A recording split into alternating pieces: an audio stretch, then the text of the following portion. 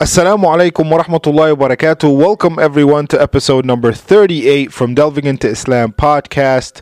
This is your host Wa'il, and it's an honor that I'm sitting here talking to you guys about the religion of Islam. It's a true privilege, and for that I thank Allah subhanahu wa ta'ala, and then I thank you guys for listening and sending in your questions. And speaking of sending questions, please, if you have any questions, please email me at delvingintoislam@gmail.com. Again, delvingintoislam@gmail.com, and I promise I'll get back to you as soon as possible. So let's get right into today's topic. Now, for the past, I think, 2 episodes, we've been talking about the nullifiers of Islam. We've been discussing the nullifiers of Islam, and basically, we were saying, we were mentioning the stuff that you would do that will take you out of the fold of Islam if you were a Muslim, right?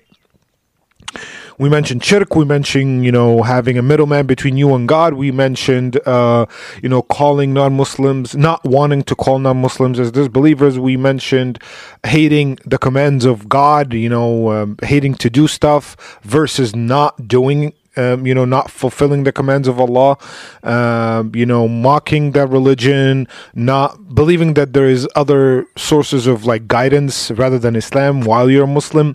All these things we talked about, and we were diving deep into all of them, and explained a lot, and they all make sense. Now, with that being said, I want to move on now to the next point, which is magic, or sorcery. So basically performing magic. And there are types of magic, believe it or not. Magic is real. Magic used to be real in the times of the Prophet ﷺ. The prophets, all of them, Prophet Solomon, Jesus Christ, all of them, and it is real now. And we'll get to how does it happen, and why is it forbidden, and not just forbidden, it takes you out of the fold of Islam if you practice it.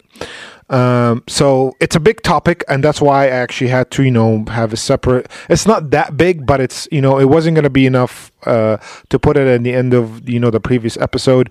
So yeah, let's get right into it.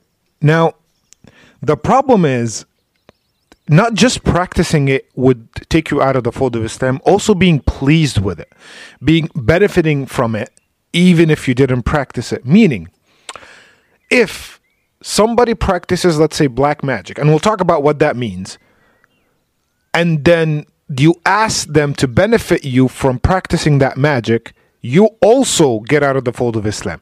So you don't act, so smart, be like, well, I'm not practicing it. No, even benefiting from it, knowingly, of course, would take you out of the fold of Islam.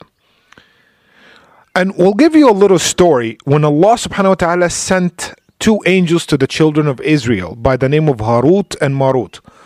These angels were mentioned in the Quran, and their story is also mentioned in the Quran. They were sent as a test for the children of Israel. This was way before Islam. And they basically told people, we will teach you how to perform magic. But if you do, you will disbelieve in Allah. So the choice is yours. That was basically an ultimate test for the children of Israel by these 2 angels. They said, we will teach you magic. You could do magic and do crazy stuff with it. But once you do, you'll disbelieve in Allah. So the choice is yours. And Allah says in the Quran, in the chapter of Baqarah, the chapter of the cow, verse number 102, I believe, وما أنزل على الملكين ببابل هاروت وماروت وما يعلمان من أحد حتى يقولا إنما نحن فتنة فلا تكفر. This is what Allah is telling us. I sent Harut and Marut to the children of Israel, and they asked them, we could teach you how to do magic, but once you do, this is a test. They're literally telling people, this is a test. Do not disbelieve. فلا تكفر. And of course, majority of people, they didn't care, and they started learning to how to do magic, and they use this magic in bad. It doesn't matter if you use it in good or bad. Learning it will take you out of the fold of Islam, but they used it, to separate between a husband and a wife, to destroy families, to destroy competition in an unfair way. Now, what is sorcery? Now let's get to the bottom of this, or let's just get an understanding of the definition of sorcery. Number one, you don't see sorcery.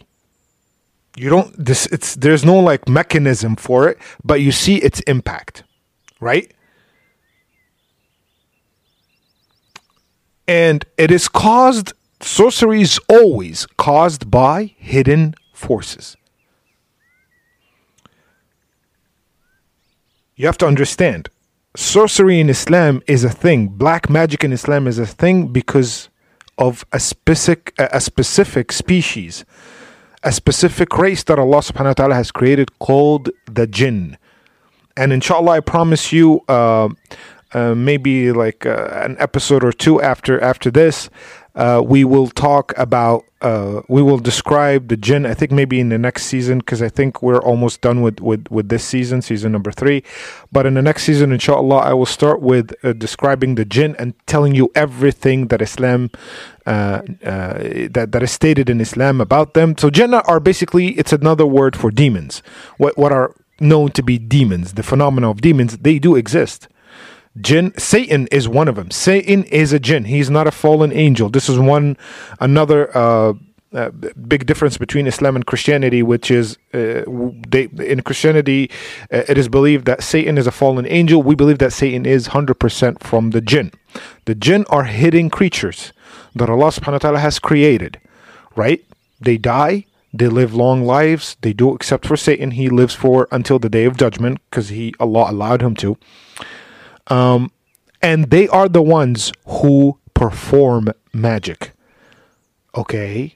So how do we perform? Like how does this work out? Well, that's why it's forbidden. Because in order for a human being to perform magic, they have to contact the jinn. And in order for a jinn to listen to you, to perform the magic trick or whatever you want to do, you have to disbelieve in Allah, because the majority of the race of the jinn are disbelievers. They are shayateen, what we call shayateen. Shayateen are from the jinn. Shaitan is the devil. Satan is the leader of the devils. So, makes sense. Satan and the devils are all from the same race, which is the jinn. So in order for you, for a jinn to do what you want, and actually, ironically, I remember like in TV shows and certain TV shows that I watch, like one of them is called The Blacklist. They actually have the concept of the jinn. Like there was an episode actually called The Jinn, and it was basically based on someone, whatever. Like I just don't forget the plot of the episode, but it meant exactly what we know it, which is like supposedly someone who's like invisible, whatever, and they have a nickname called the jinn. So it's there. People know what the jinn is. But in Islam, that's the only supernatural species. It's not a myth. It's reality. Jinn do exist. Shaitan, or the devil, and Satan are part of that race. So in order for a human being to get their magic trick being fulfilled, they have to disbelieve in Allah and show it and prove it. That's it. That's it. So you're technically disbelieving once you start getting indulged into this kind of black magic, or that real magic. Now we have two types of magic: true magic and illusionary magic. Like an illusionist. So the illusionary magic is actually that also exists. How? Remember the story of Moses and the sorcerers of the Pharaoh, or Saharat Pharaoh, the sorcerers of the Pharaoh. What is Moses's basically one of his miracles is what? Turning his staff into a snake. So for those of you who do not know the story, so Moses wanted to prove that he could challenge the sorcerers of the Pharaoh. And Pharaoh had his own sorcerers, and they used to cast the spell on the eye. So the audience, will see unreal things even though they're literally just real. They used to use the ropes to make him look like snakes, even though there were no real snakes. But they used to use an illusion technique to make you believe that the ropes are snakes. They used to cast, spell on people's eyes. Now, guess what happened? When Moses came, Allah showed people true magic, which was what Allah turned the staff into a real snake. And guess what happened? It's in the Quran. Guess what happened? Once, because they know, the sorcerers, they know what real and what's not, right? They knew right away that this is not the act of an ordinary man, that Allah has to be involved. So right away, they went into prostration to Allah subhanahu wa ta'ala, believing that Moses is his prophet. That's it. There is a difference. In this situation, you see the difference between real. Well, this was not magic. This was real. Allah doesn't do magic. Allah does things that human beings are incapable of. But at the same time, you have to understand, but the illusionary part is casting a spell on the eye, do this illusion technique to make people believe that something is real when it's actually not real. Now, that's not our problem. Our problem is the true magic, it's aka the black magic. That affects the body. It could lead to death. It doesn't affect an illusion, because an illusion can't affect you in any way. You just, you're being tricked. But this is real. That's why it's called real magic, true magic. It affects the brain. It could lead into insanity. So it could lead into death. And it could lead into insanity. Because once you invoke the jinn, they could do things that human beings cannot do.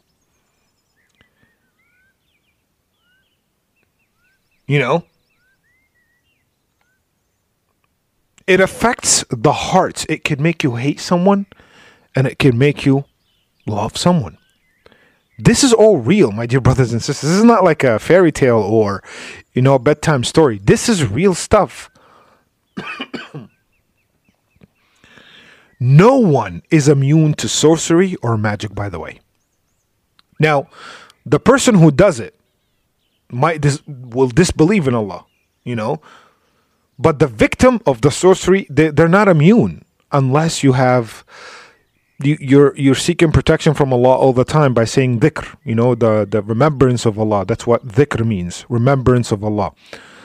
All the time, every single day, the morning adhkar, the evening adhkar. These things are really available. They have actually apps for that. It's just it's a supplication that you make to seek Allah's protection.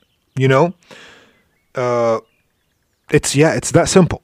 No one is immune. The Prophet ﷺ actually was affected by black magic.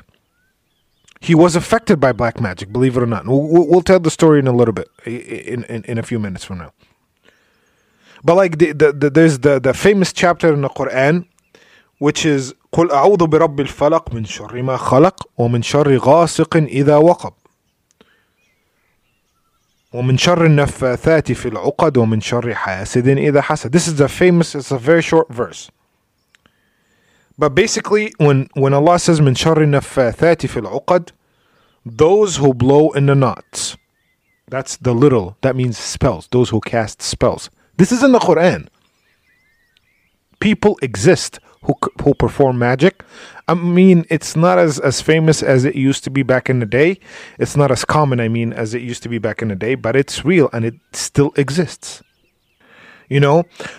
Like there is a hadith by the Prophet ﷺ when he says Al-mar'a awra فَإِذَا خَرَجَتْ إِسْتَفْشْرَفُهَا الشَّيْطَانِ, meaning shaitan, which is the devil, we agreed on, makes women look tempting to cause men to look at her or to look at them and fall into sins. We already discussed the idea of why a woman should be covered a little bit more than a man, because a woman's body is different from a man. They were created to be more tempting. They were created to be more beautiful. They created to be more attractive. We discussed this, I think, a couple of times actually. So that's why women need to cover. Men need to cover too. Don't get me wrong. Men don't need to. Any person, any Muslim who show off their beauty or like their attractiveness, that's not right. You're sinning. Because what are you gaining from that? What are you trying to gain? Who are you trying to please? Or who are you trying to attract rather than your spouse, whether you're a man or you're a woman? It's wrong. And when you're doing it, shaitan even makes you look more attractive so the other gender would look at you. Now,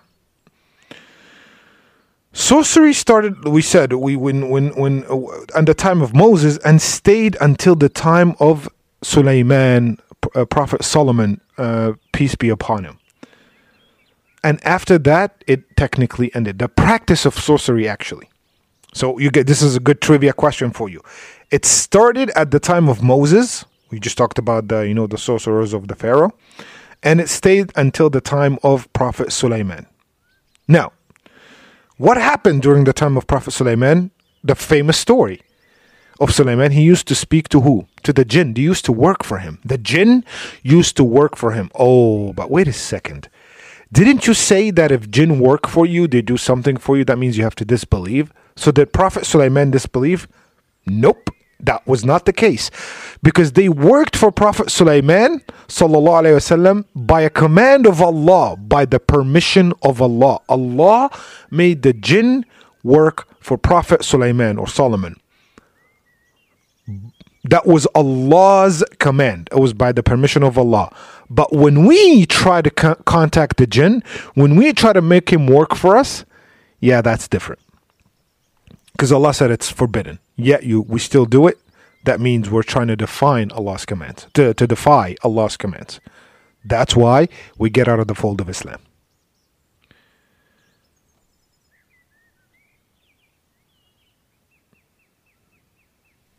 Now, what are the type of things that the jinn would ask you to do? If you want something from them, if you contact them and you want them to do something for you. They ask you to demonstrate your kufr, your disbelief towards Allah. They say, we're going to do what you want us to do. But you have to show us. Because you could say, I disbelieve in Allah, but you could be lying. By the way, jinn can't know what's in your heart like, Allah and the angels. Because Allah make the angels know what's in your heart so they can write the good deeds and the bad deeds, right? Based on your intention. So the thing is, you have to prove it to them. How would you prove it to them? Actually, one of the things, and this is like incidents that are famous, they ask you, for example, to do horrendous stuff. Pee on the Quran. Recite Quran while you're in the bathroom, Mix Quran with some period blood. Or they have weird rituals. Step on the Quran. All these things to show that you truly disbelieved. And guess what? All right, go ahead. You want to be wealthy, you want people, okay, but you lost your hereafter. You disbelieved in Allah completely. And I don't want to get a lot into the jinn topic because the jinn topic basically we will inshallah completely cover it when we talk about it.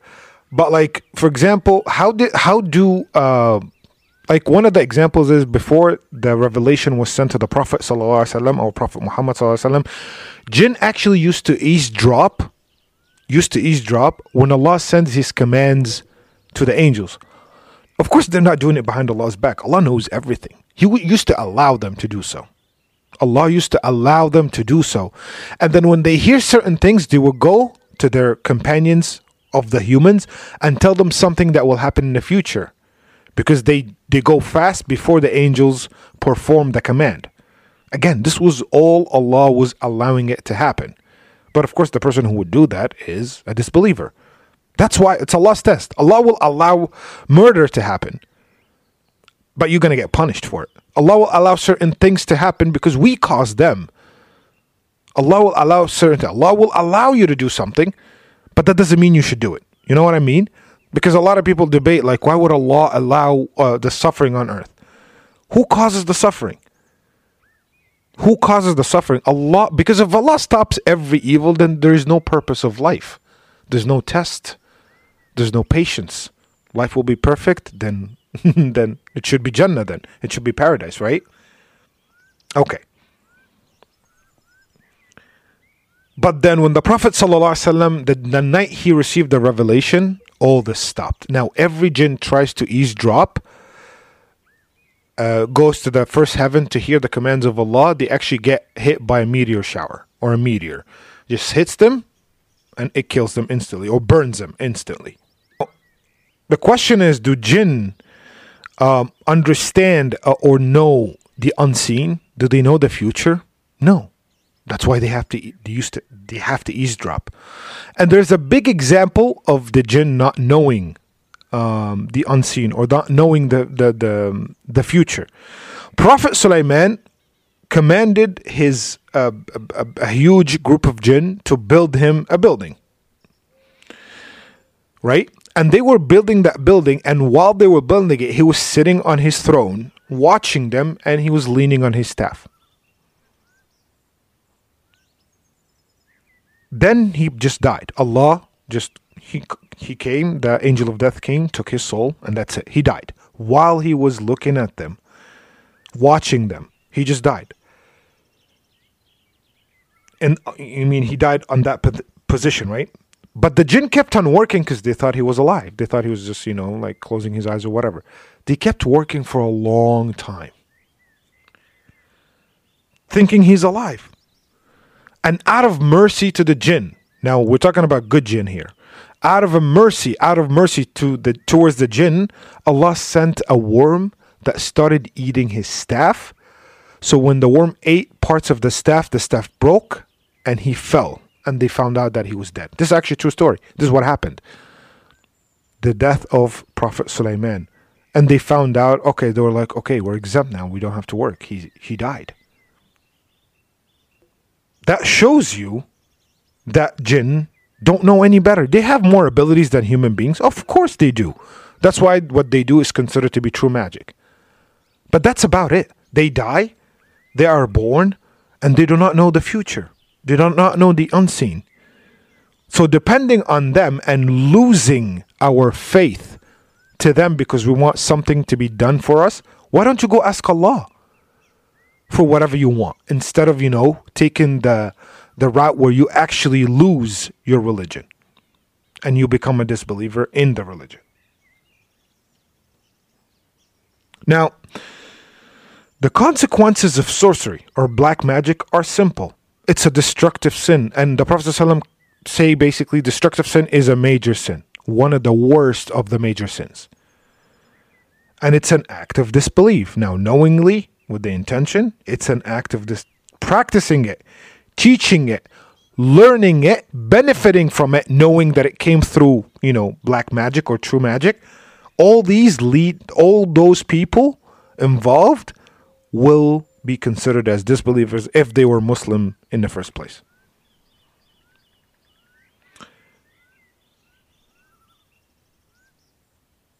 Now, there's what's the word? Let's say somebody cast a spell on you, which is basically contacted the jinn to have, something against you, right? Like, what's the word? To have some sort of,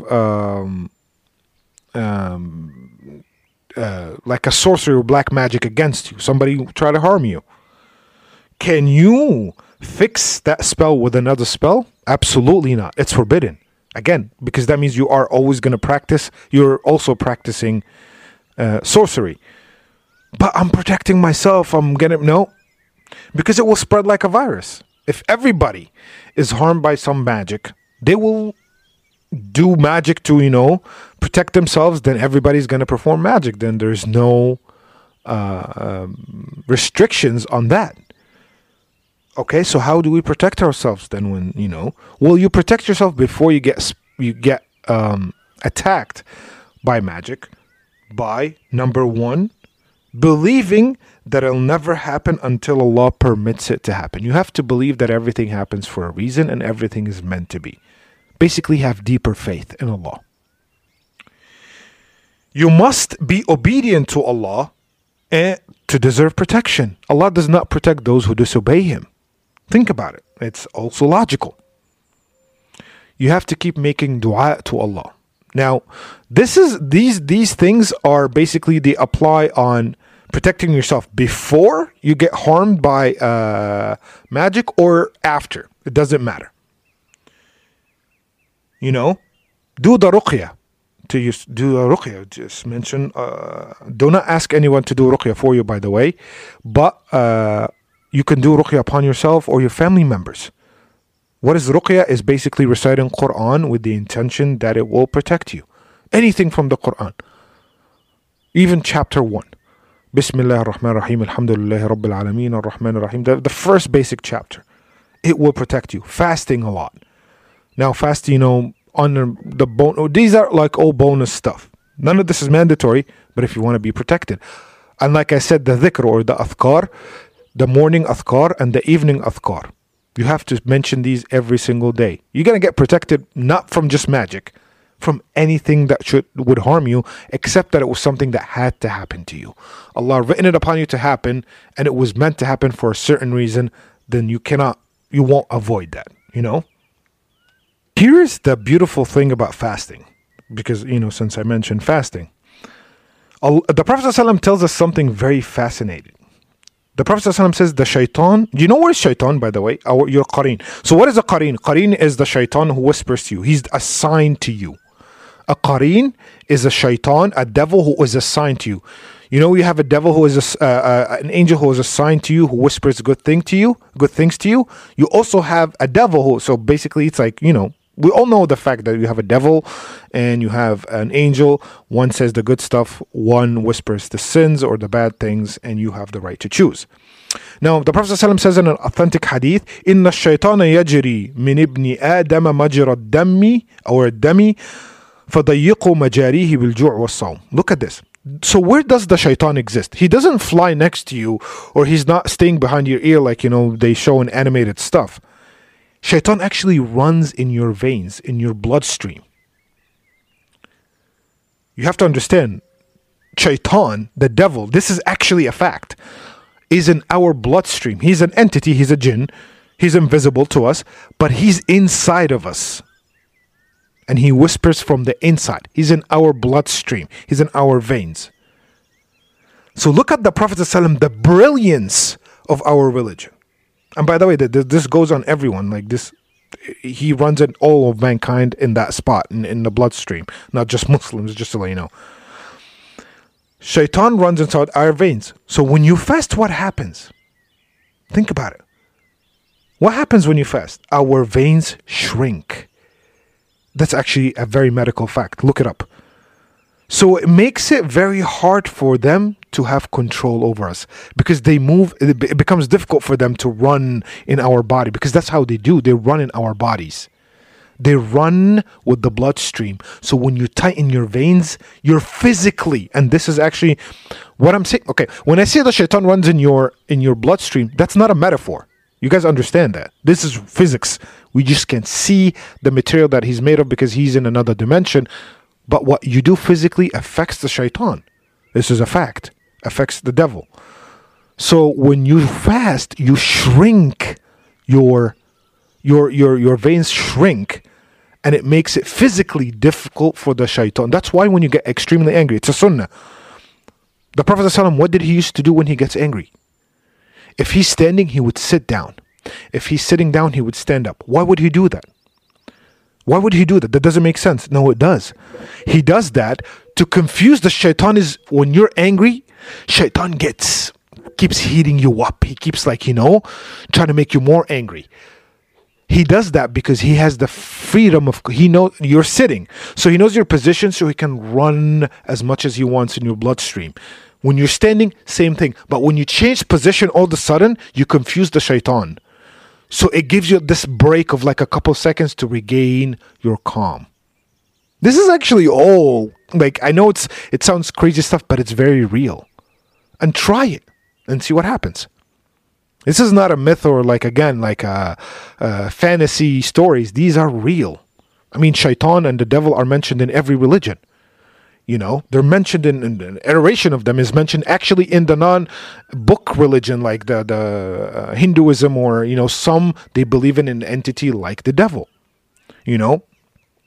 So that's basically how do we handle the matter of sorcery and black magic. So that point was basically it's basically done.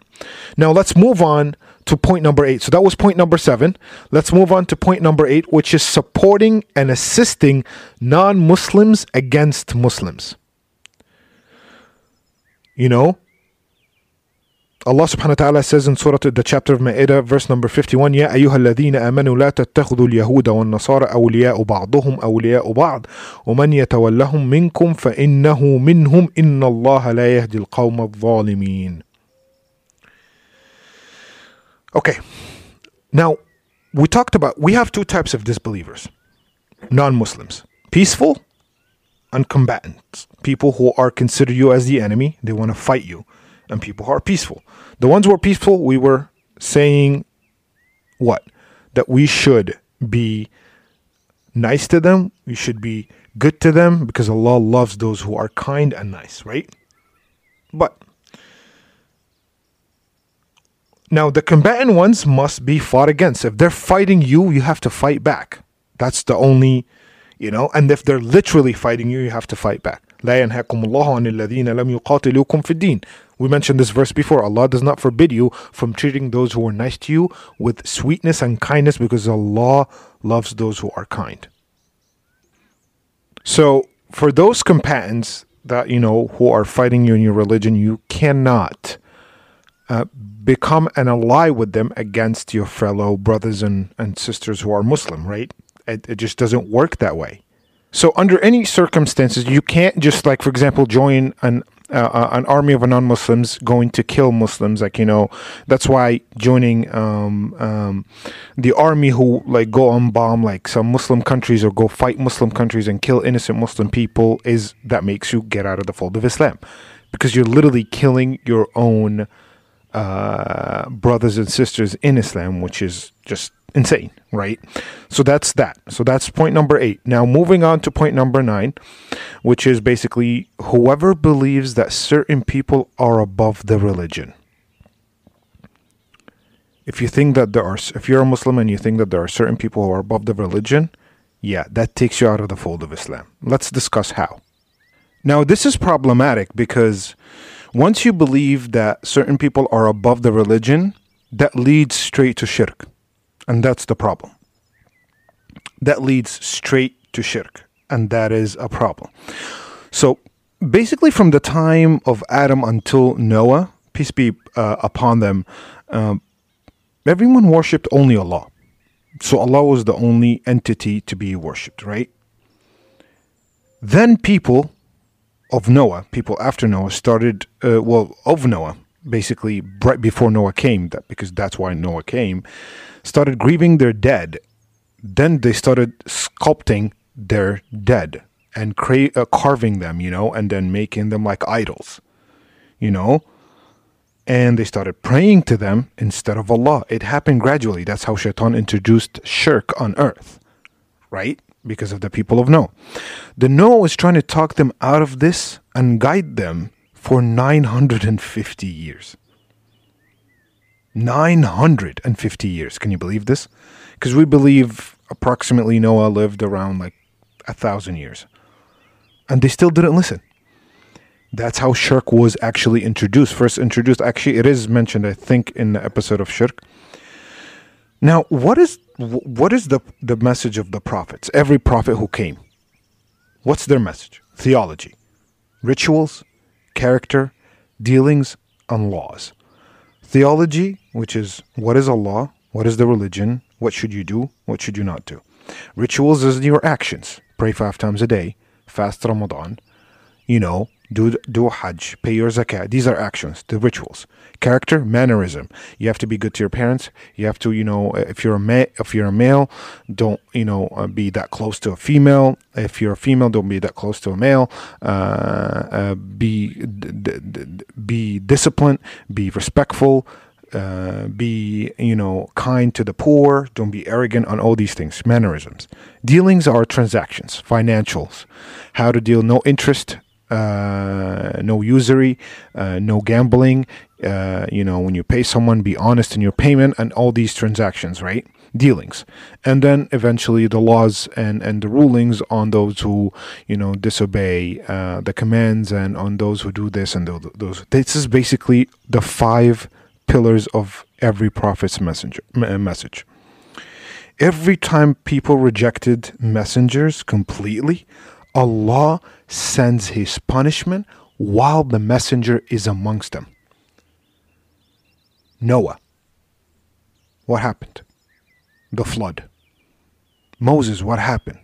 Punishment, the splitting of the Red Sea, or the flies, or the bad stuff that happened to the people of Egypt at the time. Every time people reject, the people of Salih, Qawm Ad, people of Ad, people of Thamud, those people get punished while their prophet is amongst them because they don't believe. The prophet is there. What more could you need? What more do you need? You have the prophet is amongst you and he's showing you the miracles, yet you still reject. So basically every single prophet or messenger was sent with those 5 pillars that we just talked about. The laws, the dealings, the rituals, the theology, and now they were all, even before the Prophet ﷺ, before our Prophet ﷺ, they were sent with those pillars. And the difference between our Prophet ﷺ and every messenger before him, that every messenger and every prophet were sent to a limited group of people, to their own nations. That's why from one religion to another, the laws are these 5 pillars that we talked about, which change from one messenger to another because they, depending on the demographic, depending on the people, depending on the nation, But then when the Prophet ﷺ, or Prophet Muhammad, was sent by Allah, he was sent to all of mankind. Hence, the message applies to all of mankind without any modifications. Why? Well, before communications between humans were before then, communications between human beings were what? Impossible. The days of Moses, Jesus, David, and all the Dawood and all these prophets, the communications between human beings, it was not as easy as today. So sending one messenger with one message to all of mankind, would it work? How would you reach people like back in the day? There were certain spots on earth that we can easily, go to now that were impossible to access or impossible to reach. Allah won't hold these people accountable. People who never got the message, people who you can't reach. It will be unjust and unfair to them, that they will be held accountable, or why would they even be taken out of the equation, You can't reach them. Now, days after the Prophet ﷺ, communications between humans became a lot easier. Now you have we're talking about the time of the Prophet ﷺ, and Allah knows the future, right? Allah knows what's going to happen in the future. Allah knows that the communications will be easier and, will be much more easier, and they're going to develop until now you get social media. You could communicate like right now. I'm talking to you from my little studio, which is technically a room in my house, but I made it my studio, right? And it's reaching, alhamdulillah, many countries. Like when I see the analysis of my podcast, it's more than 20 countries, mashallah. This is all a blessing from Allah. But what I'm trying to say is, you're getting the message. You're getting knowledge about Islam while you're either home or you're driving or you literally don't have to sweat it. You don't have to go pursue it. All you have to do is a click of a button on your phone. Allah knows this. Allah knows the future. Allah knows how this world will progress. Allah allowed it to progress and evolve, right?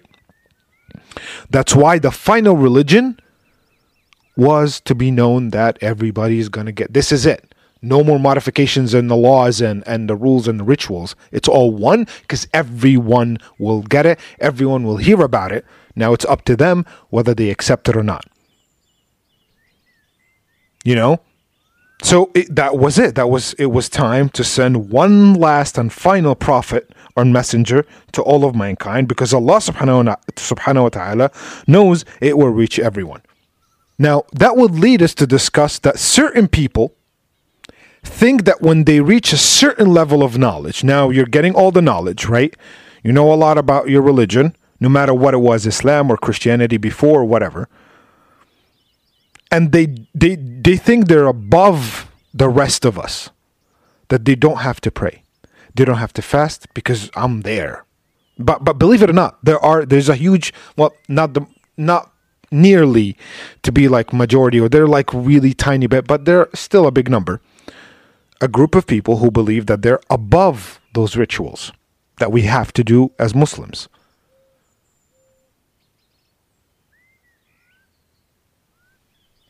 Do you understand? This is like crazy. That you think that you are, this is the essence of arrogance. That you think that you're too good to do what Allah subhanahu wa ta'ala has asked you to do. Too good.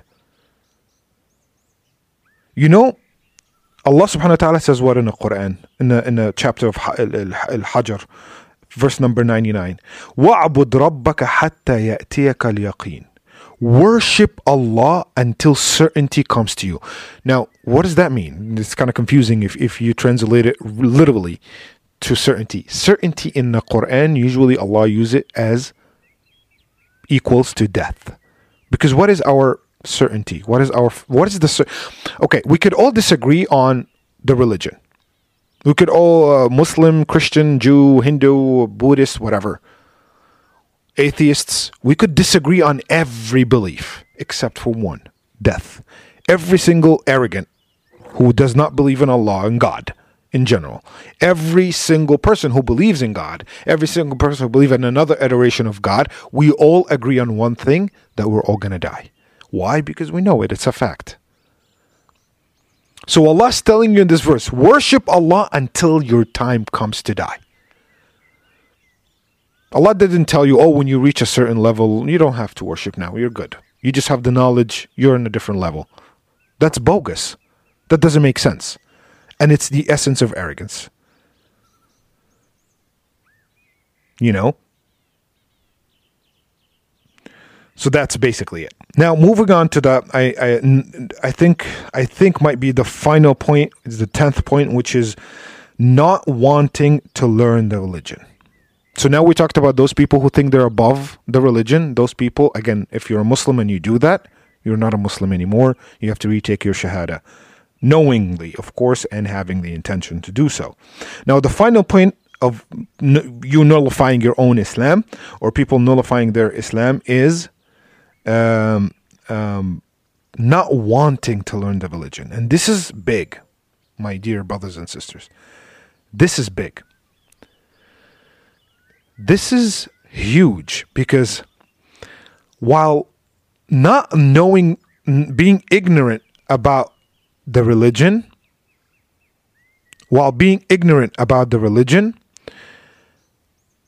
helps you avoid certain punishments. We always say, if Allah knows that if you're ignorant, you won't be held accountable. But now, if you were sincerely ignorant, meaning you didn't know how to learn about certain thing and you didn't happen to learn it, so Allah won't hold you accountable. But here's the big. If you are lazy to learn, you don't want to learn about Islam. Not lazy, my bad. Lazy, you don't get out of the fold of Islam. You're sinful because you don't want to.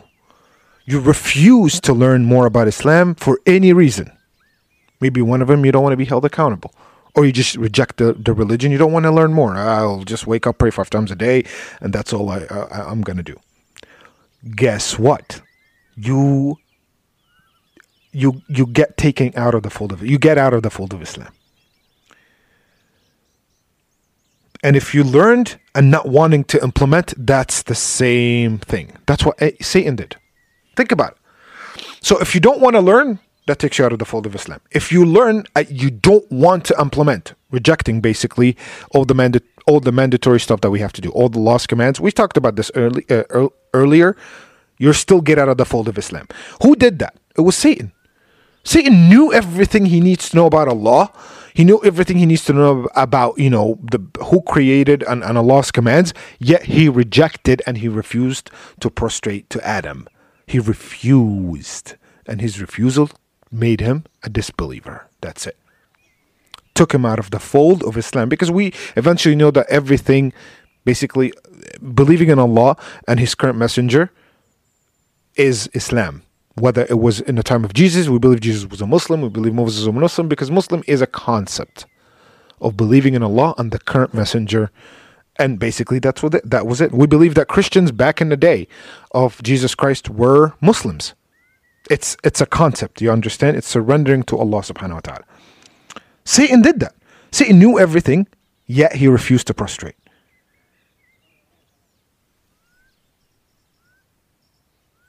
Now, there's a difference, my dear, but you have to understand the difference. Refusing to either learn or implement takes you out of the fold of Islam.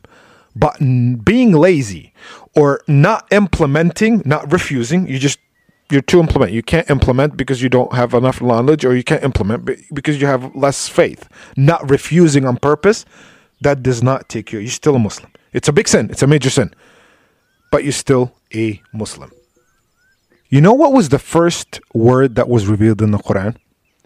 It was Iqra, read. And read here, by the way, could be one of two. Read from a text or read from your mind, from the back of your mind. Read something that you already knew. Recite it. Or say something that you already knew. Iqra, Allah tells us knowledge. So rejecting that knowledge, rejecting it, not being, lazy about it, just rejecting it, you're disobeying, you're blatantly defying Allah's commands. Beautiful hadith, beautiful wallahi hadith by the Prophet sallallahu alaihi wasallam. The Prophet sallallahu says, "Man yaridillahu bihi khayran yufaqihu fi din." If Allah wants good to you, if Allah wants you to have a good life, He'll make you knowledgeable in the religion. Believe it or not. If Allah wants to do you good, He'll make you knowledgeable in the religion. My dear listeners, what you're doing right now, and I'm not just trying to make you feel good about yourselves, but this is reality. What you're doing right now is something that Allah wanted you to do. He wanted you to have more knowledge about the religion. What you're doing right now, just listening to, it doesn't have to be my podcast. Trying to listening or watching a video or reading a book about Islam is what that means Allah wants you good. If Allah wants you good, if Allah wants you to have a good life, He'll make you more knowledgeable in Islam, in the religion. Look at this beautiful hadith, another beautiful hadith. صاحب العلم, the Prophet ﷺ says, يستغفر له كل شيء حتى الحوت في البحر. The Prophet ﷺ says that the person of knowledge,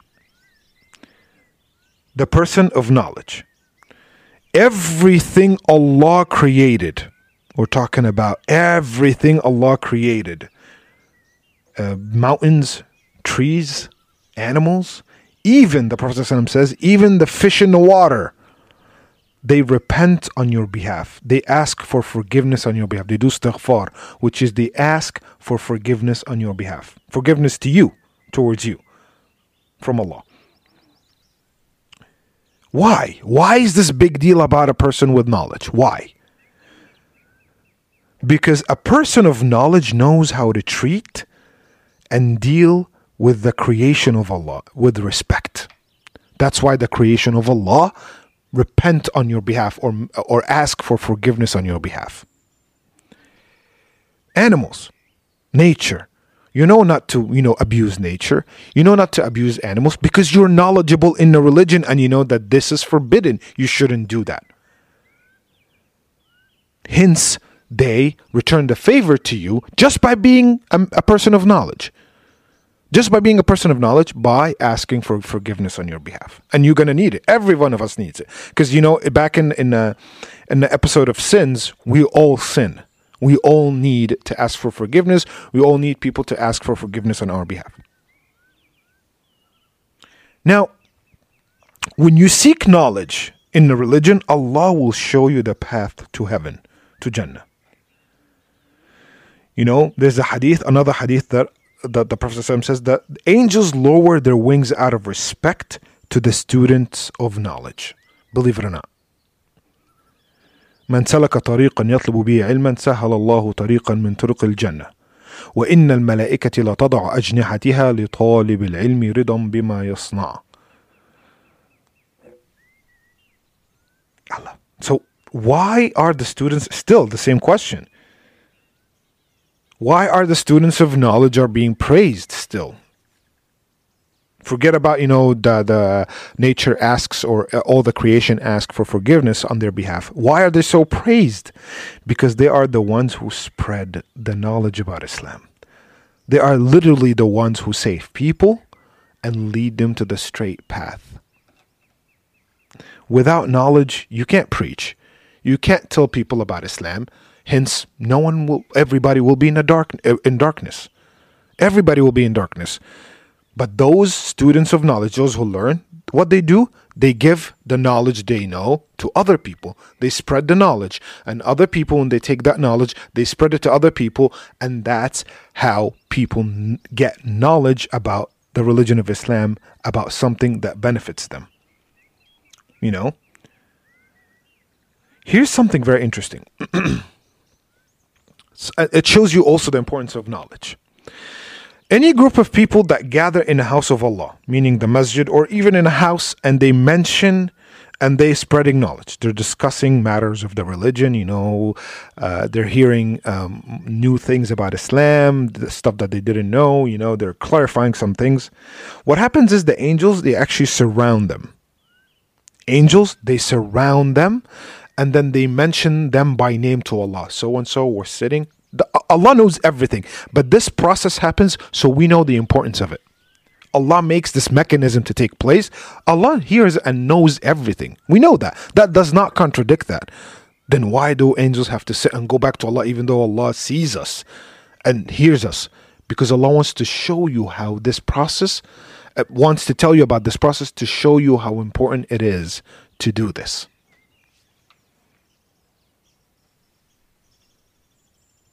Let's say that the people sitting and talking about the religion, one of them was just sitting for the sake of sitting. One of the people sitting there, he owed him money or whatever, and he was just waiting, or she was just waiting for the class to be, or the lecture to be over so they can, ask their friend for the money. They were just sitting waiting for one of their friends being in a lecture. Guess what? Allah forgives that person too. Just for being in the setting. Not being benefiting, but that shows you the level of the people who are gaining knowledge. And it's the opposite now for those who reject the knowledge and who don't want to have knowledge on purpose. They get out of the fold of Islam, while the people who seek knowledge are praised in the highest level of faith. So I think, that was the last point. And with that, we finished all the known or mentioned nullifiers of Islam, the things that, take us out of the fold of Islam. And thank you so much for listening. And starting next topic, I don't want to plan the next topic yet. We might have one more episode before we go into like a little bit of a break, and we go on to the next season, which is season 4, I think. I know, guys, you don't care about the seasons, whatever, but I think it's mandatory for certain podcast platforms that the podcast is being published on. But yeah, it will be a little break. I'm not going to take a very long break, inshallah. Just a tiny break. But there will be an episode, at least 1 or 2 episodes before the break, and I will let you know. So thank you so much for listening, and may Allah subhanahu wa ta'ala reward all of you. Wassalamu alaikum wa rahmatullahi wa barakatuh.